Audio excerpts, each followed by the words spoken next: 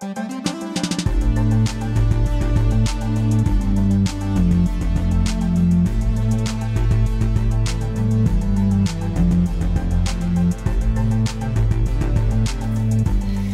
morning. Welcome to another bonus podcast. We are here recording a podcast for you and excited to be here. My name is Crystal Taves. I'm the pastor of women at Northview Community Church, and I'm here with Thalia. Hello. And Erin. Hi there. We thought we would quickly do an introduction of ourselves since it's been a while since the three of us have been together. I had fun just introducing myself to our new women at the Wednesday morning study yesterday. So quickly, just to let you know where I'm at. I've been working here since 2011. So 5-6 years, I guess, in this role. Actually, before that, I was working under the previous women's pastor and have just learned the ropes under her for a couple of years. My oldest son, Clayton, got married this last summer. Yeah. And so fun to see them setting up their house at UBC. They live right beside the pool, right on campus, like within 2-minute walking distance to all their classes. So perfect. Awesome. I know, so fun. They love being in Vancouver. They got married in your parents' backyard. Yeah, it was so great. Beautiful. The sun came out just as Taylor walked down the aisle. It was amazing. Mm-hmm. It was one of those days where we weren't sure if it was actually going to, the weather was going to hold, but the afternoon was awesome. Mm-hmm. My daughter Jessica is second year at Columbia Bible College, and she's a resident leader there, playing volleyball. Very busy at the start of the year, just kind of slowly getting into routine.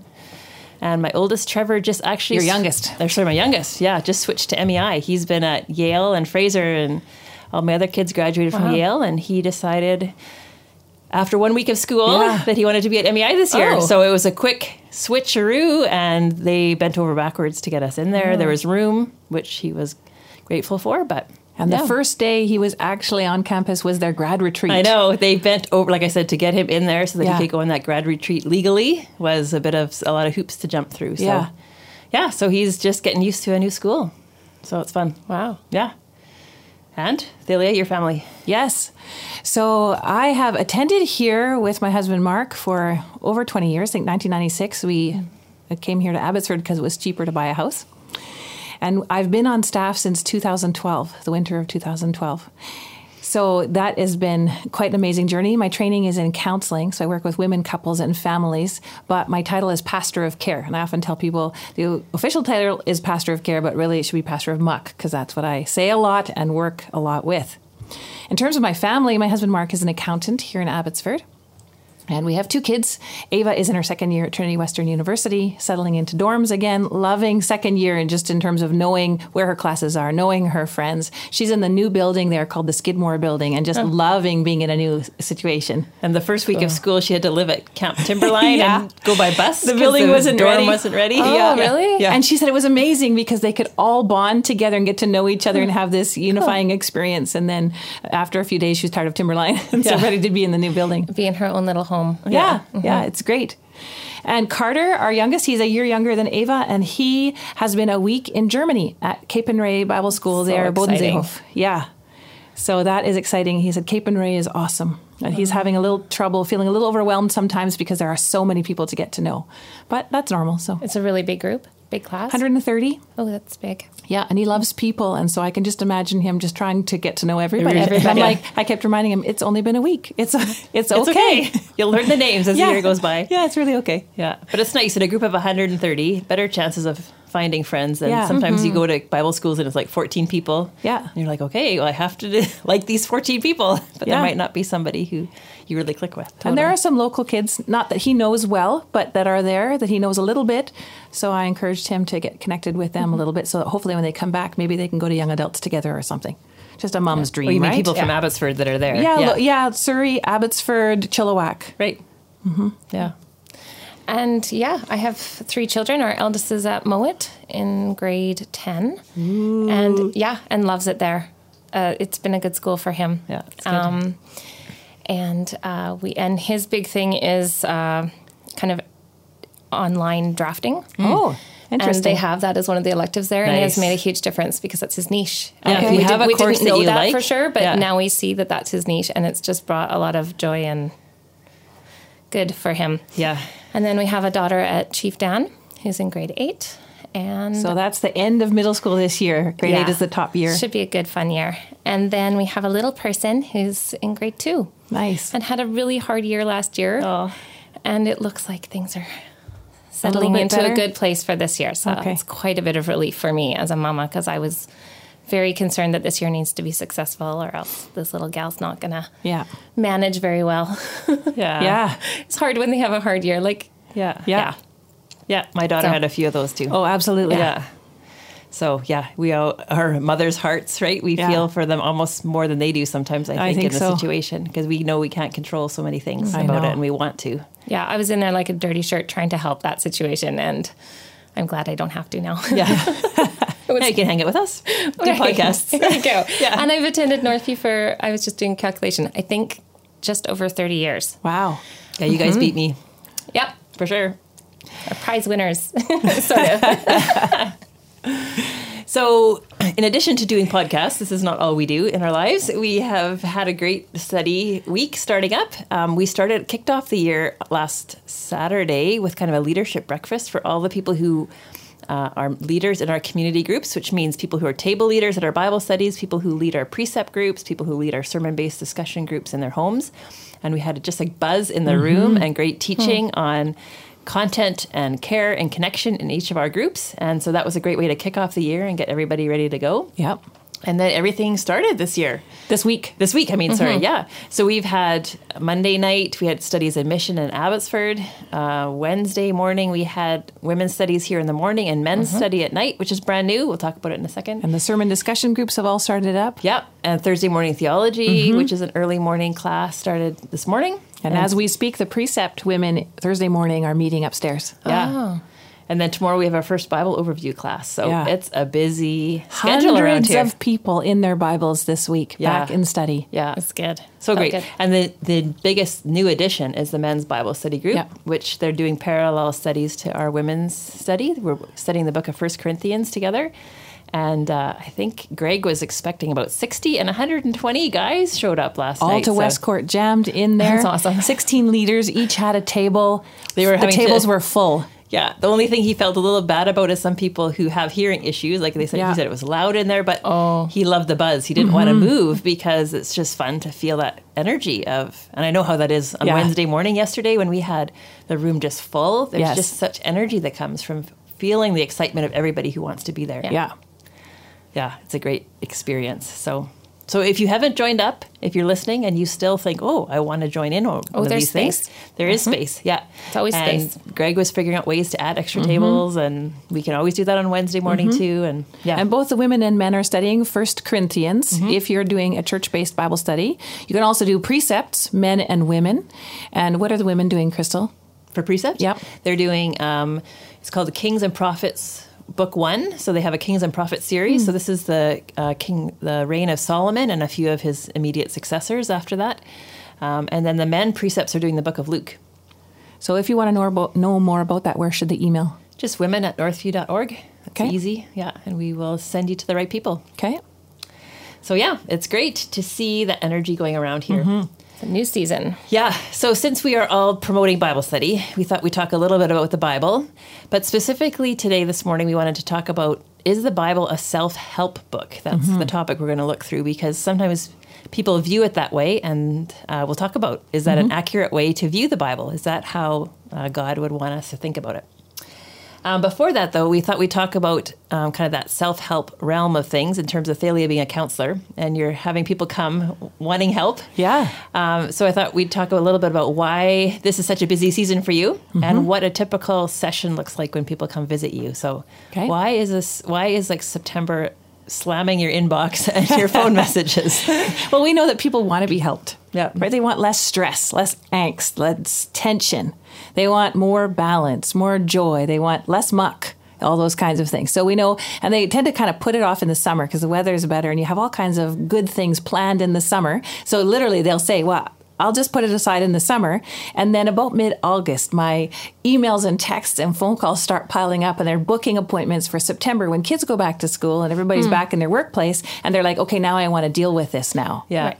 And that's when a lot of this stuff actually becomes evident too. Like I know even talking to my kids who are in university, it's like they hit September and they're just slammed and they realize, oh, I actually need to figure out how to have balance in this life, how to make it through, because I know I'm going to have anxiety and angst as I go through my exam schedule and look at these syllabuses and look at all these different things. So it's a natural time of life for people to feel that stress.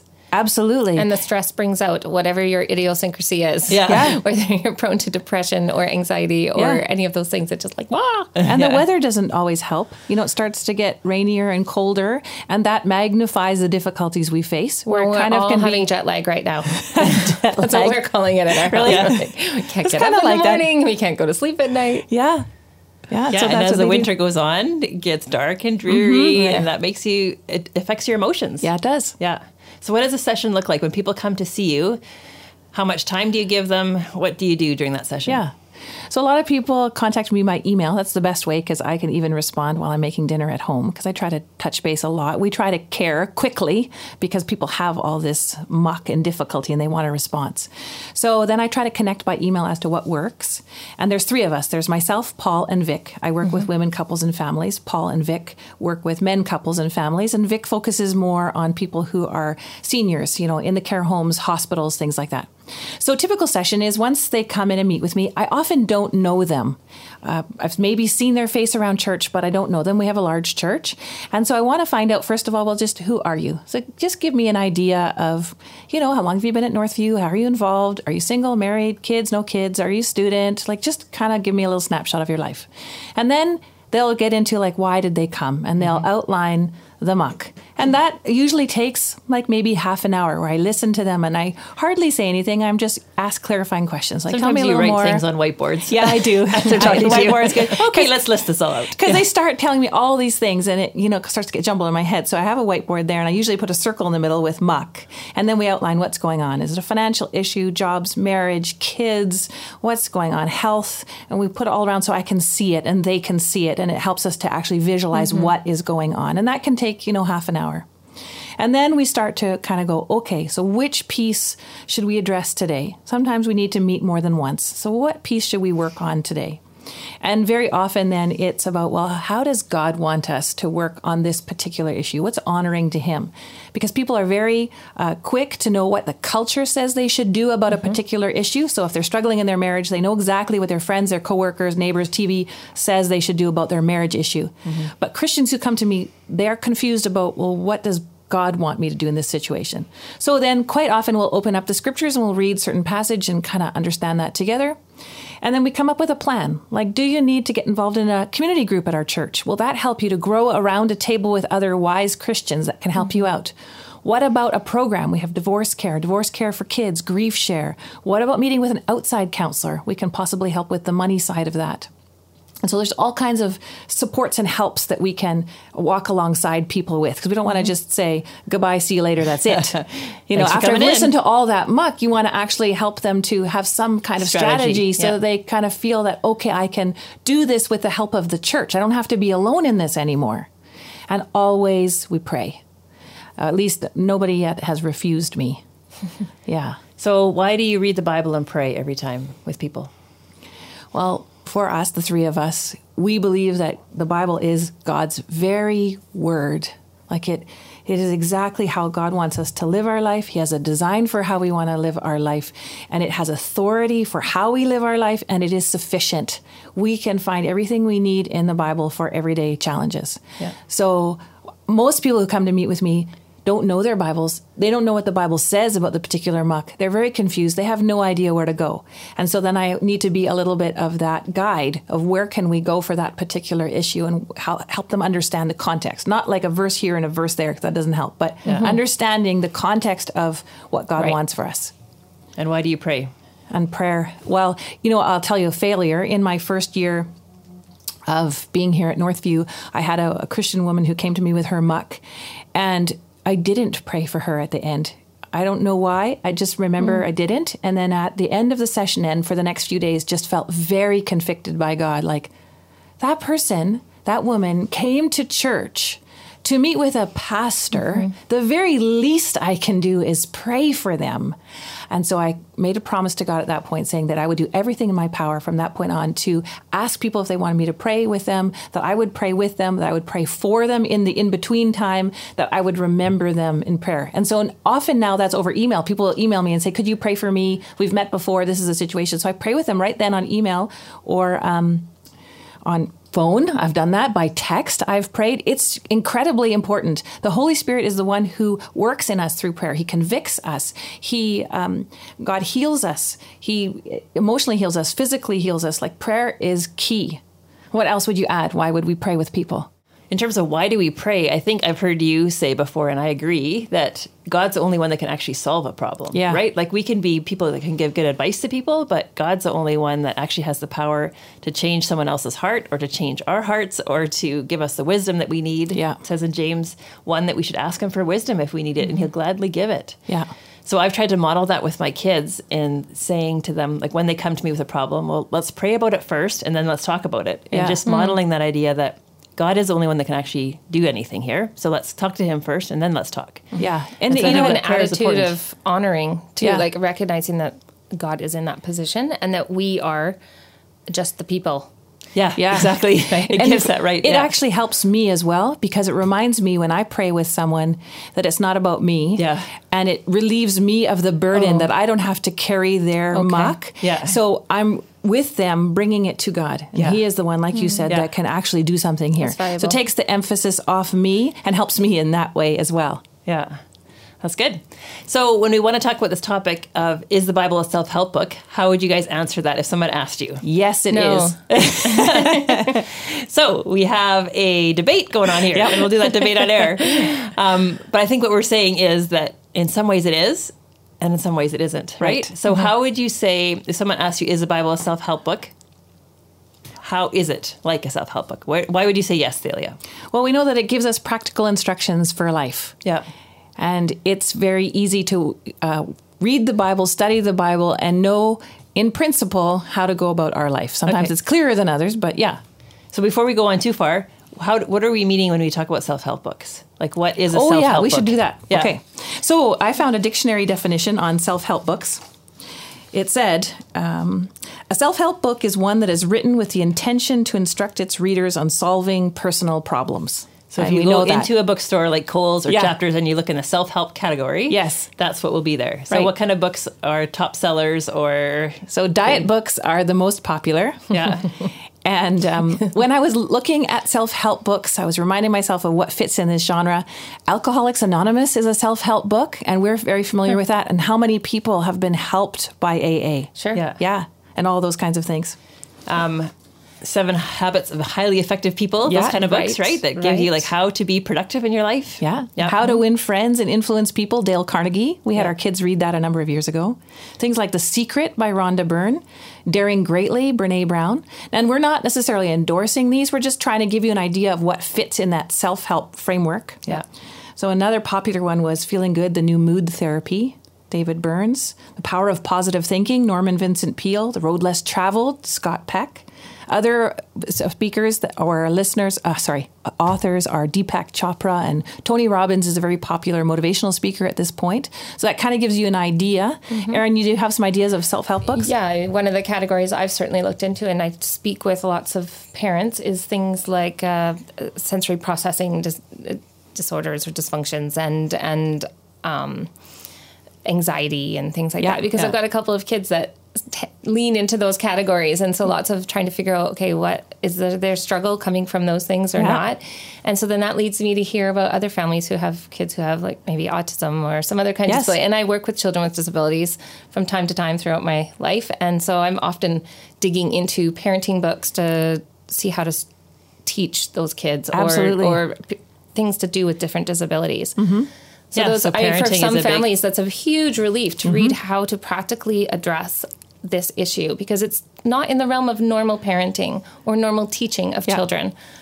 Yeah, and some people just need even the basics, the normals, because they haven't had any family background at all that teaches them how to be a parent. Yeah, right. Parenting is like a whole category. Yeah. What's interesting? It was just interesting to see the numbers that you pulled up. In 2008, they said $11 billion spent on self-help books. And that's a long time ago, so you can imagine it's gone up. Yeah, so people want help and they want practical advice. What's interesting, though, is that self-help books are very currently cultural relevant. Right. It is weird to go into a bookstore and go to the self-help section. Most of us wouldn't pick up a book written in the 1960s and 70s unless we're just going to laugh at it. Right. Because or it doesn't even fit 2000. now. Yeah. We want something that's written currently that our friends and family are being helped by. So it's something that it doesn't apply across the ages. No. Not usually anyways. I can't think of any. Well, the funniest we had at a women's retreat, Erin was in charge of doing some kind of icebreaker things. And Pastor Jeff had given Sterling, who worked with me, this book that was called 101 Things a Bright Girl Can Do. Ooh. And it was like self-help advice from the 1920s or something. Something he had unearthed from some corner and knew she'd really appreciate it. And we used it as our kind of the platform for some of the little gimmicky talks at the retreat. Yeah, and there was funny things in there, like how to keep your friends entertained while you're sitting around the fire on a cold night when there's no TVs and electronics of any kind. Yeah. So how to tie the bustle at the back of your dress, because all these bright girls could do these things. Yeah, so it just showed the fact again that something that's good advice in one century or one decade may not necessarily be good advice in the next one. It just becomes out of date or irrelevant. Yeah. And there's unrelenting optimism in these books. And so sometimes you feel like you're trying to positive energy your way through a problem. Yeah. Which can sometimes be helpful and sometimes not so helpful. Yeah. So I guess I would encourage you that self-help books are not all bad. Some are very helpful, but always put on your smart brain. Really use your discernment to decide, does this self-help book, I would say, align with the Bible? If it doesn't, throw it out, give it away, do something with it. But be very careful what you pick up and what you listen to and what you live your life by. Yeah. And are we giving it more credit than the scripture? Yeah. Right. So how would we say the Bible is like a self-help book? Okay, say that again. So we just defined self-help books. Yeah. So how is the Bible like a self-help book? Because it gives instructions. Yeah. So what would be sample paragraph that you would read to your people? What would it look like? Seriously. One I read a lot is from Ephesians chapter 4. And I do usually a bigger chunk, but I'll read you just a little piece so you kind of think. One person came to talk to me and was concerned that a Christian teacher was using a lot of swear words in trying to connect with their kids. And so this person was like, well, why is that wrong? This teacher is trying to connect with their kids. The connecting is the most important. So who cares if it's profanity? Use, yeah. So I said, well, maybe we should go look at Ephesians. And here's Ephesians 4:29 and a little bit after that. Let no corrupting talk come out of your mouths, but only such as is good for building up, as fits the occasion, that it may give grace to those who hear. And then 31. Let all bitterness and wrath and anger and clamor and slander be put away from you, along with all malice. Be kind to one another, tender-hearted, forgiving one another as God in Christ forgave you. Continuing to chapter 5. Therefore, be imitators of God as beloved children, and walk in love as Christ loved us and gave himself up for us, a fragrant offering and sacrifice to God. But sexual immorality and all impurity or covetousness must not even be named among you as is proper among saints. Let there be no filthiness, nor foolish talk, nor crude joking, which are out of place, but instead let there be thanksgiving. So when I read the scripture with this person, he said, right? The Bible speaks to what comes out of our mouths. Yeah. Further on in that same chapter, it talks about do not get drunk on wine, right? It talks about not getting drunk, not getting high, because this is not what God has designed for us. The Bible speaks to things that are really applicable to our current lives. Yeah, and I think you have said often that people come in and then you read it and they're like, oh, that's very clear. Yeah. And then they have to decide whether they're going to follow it or not. So then that's the choice, right? Yeah, it's not that it's unclear. It's just then we have to decide, are we going to follow? Because I think we're past the point where we can simply speak our values. Like I can't just write a Thalia self-help book and speak my values. We actually have to read scripture because it has the authority. And we have to decide, are we going to follow God's word? We're going to follow God or not? So the scripture is like a self-help book in that it gives us practical instruction. Yes. Now, it doesn't always tell us how to follow that instruction. Yeah, so what do we go through to then when we need kind of help on how to follow it? Sorry, say that one again. So when we need help on how do we actually do this, I think a great way to start is at our Bible studies where we talk about, okay, this is the instruction. So then how do we apply that? What do we do about it? And so as a group of women or men, we'll sit around the table and say, okay, what has been a strategy that has helped you do that? Right. Like it might say something about staying away from sexual immorality. Well, if you go to a self-help book, it might actually give you those boundary kind of practical steps. Yeah. But here we don't have that exactly. It just says flee from all sexual immorality. Or it just says don't get drunk. So what are some practical things you can put in place? And we visit with our people, our good, godly people. Yeah, and there can be some good self-help books, like the Boundaries book that you mentioned, that can be helpful for these. Or I would say even better is meet with a group of wise Christian people in your community group and find out how they do. Yeah. How do they flee from sexual immorality in their marriages? Like, do they drive with someone of the opposite gender? Do they go for coffee regularly? What are they doing to put themselves at risk? Yeah. And you can share those ideas and get help for these kinds of things. Yeah.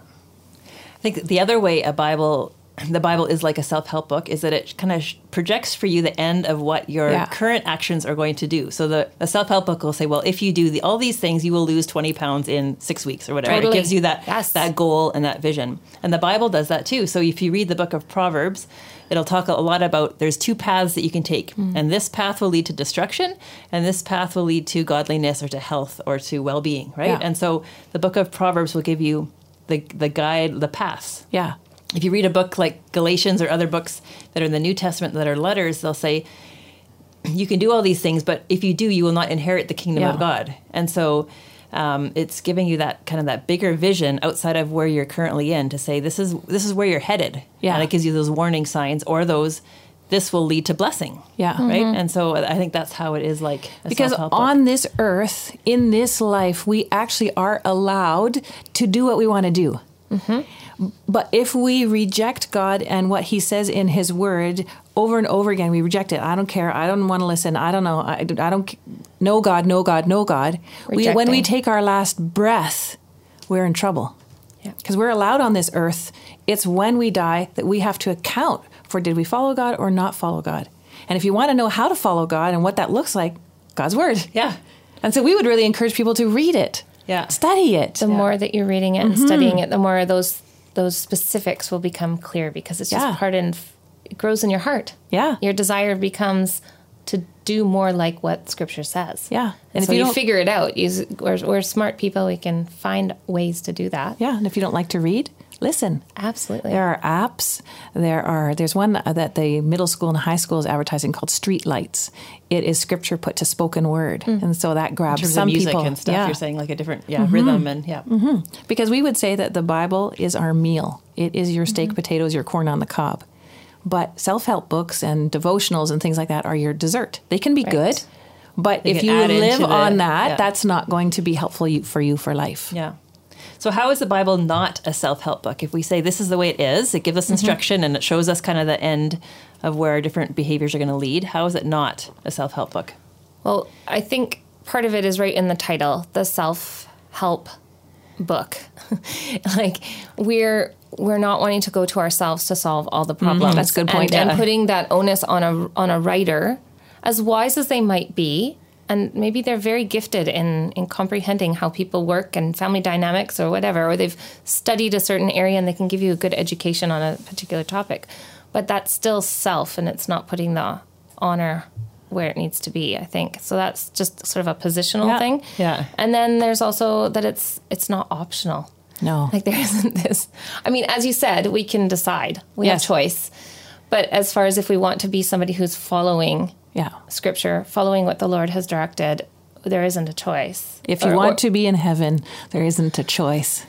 And so the Bible claims an authority that self-help books don't claim. Like Dr. Phil won't say, you have to listen to me or else. Yeah. Or Dr. Gordon Neufeld or whoever the psychologist is that you like, they'll say, well, this is some good advice. But the Bible actually claims that if you don't follow, there will be eternal consequences. So you can't just ignore it or decide whether or not you want to. I mean, you can, like you said, but there will be consequences to that. Yeah. And I think what Erin said was really good in the fact that we often look to our own heart. Culture says, well, let's look within us what makes you happy, what is right for you. The current phrase is you do you.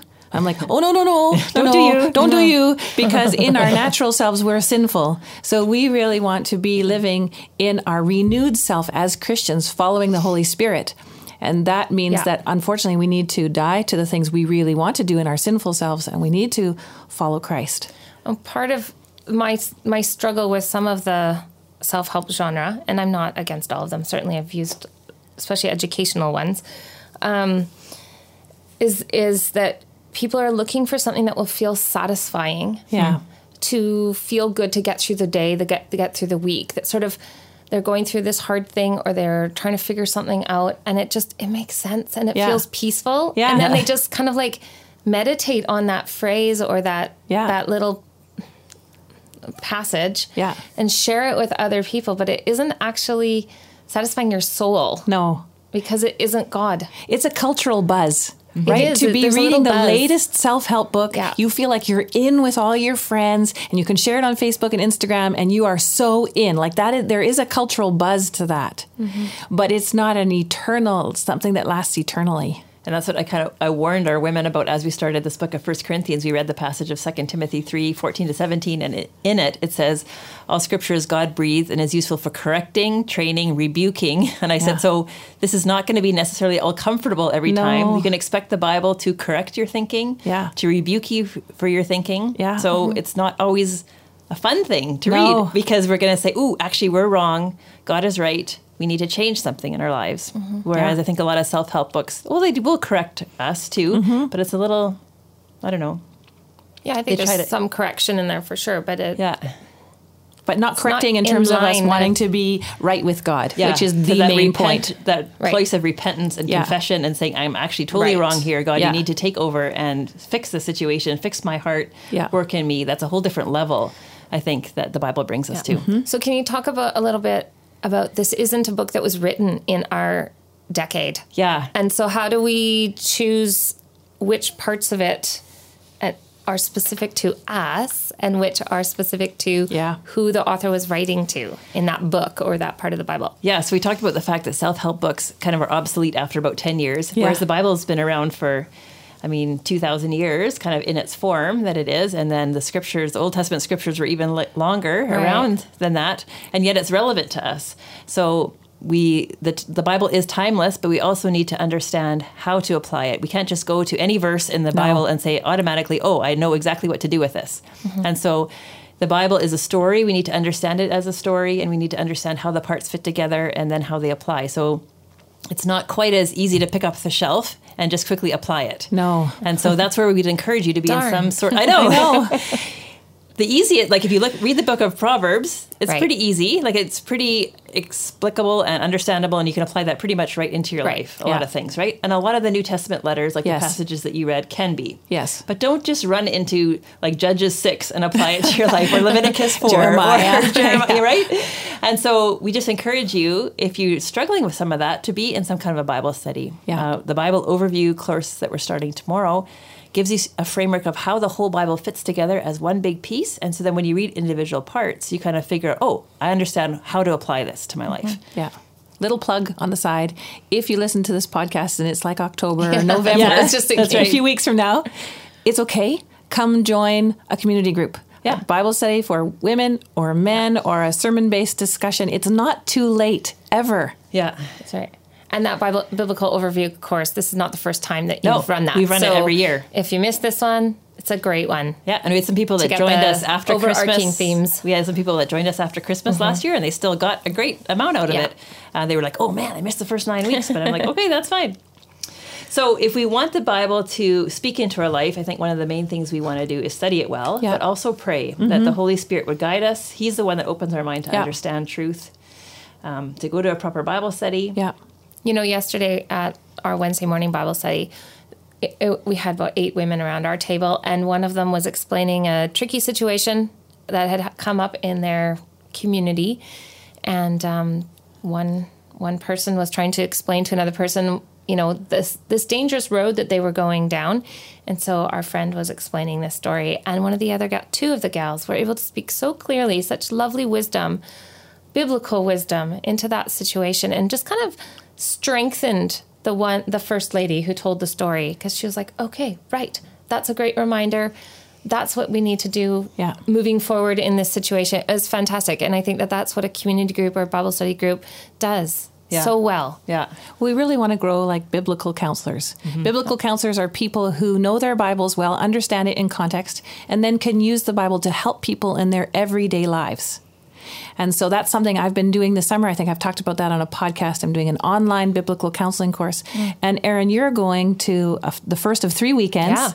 Yeah. Biblical counseling weekend. Tell a little bit about that. Well, so we are going, a group, how many are going? I don't know, 10? Quite a few. I think there's about 10 people. We're going down to Seattle to do 3 weekends, this September, October, November, 1 weekend each month of a biblical counseling training.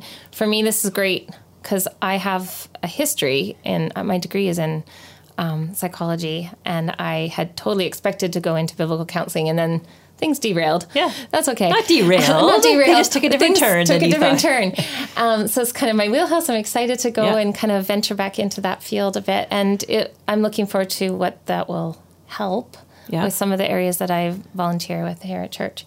And, and the idea is to grow that, like so that you guys do this at an experience, like see how it is, and then come back and be able to train other people within our congregation. Right. Yeah, that's what I was going to say. Yeah. There's some elder couples and pastor couples. And Paul is leading it. Paul Siemens, our care pastor, is going because he has his master's in divinity, right? Or some kind of theology. Yeah. And he wants to grow in his biblical counseling skills. Yeah. He's already good and growing. And so he was leading this group. Yeah, so the Bible is applicable to our lives, and it does speak authoritatively into it, and so we want to read it. We want to read it primarily and have self-help books and other people come alongside us to maybe help fill in some of the gaps, but we want the Bible to be our main diet. It'll help shape our thinking alongside, kind of shape us to have biblical worldviews, like to think about the world as God thinks about the world, rather than as the culture thinks about the world. So that's kind of what we wanted to talk about today. Yeah. So why don't you pray to that end, Erin, as we leave? Okay. Heavenly Father, we thank you that we could have a time to discuss this and put things more clearly, we hope. And so we pray for the listeners who are there with us, that this would be a great way to see the Bible in its proper spot in their lives. And all of us are hoping for your wisdom. We pray that you would continue to guide us and show us ways that we can be more like you, that you would shape us and correct us, and that we can encourage one another in the faith. In your name, amen. Amen. Thank you for joining us.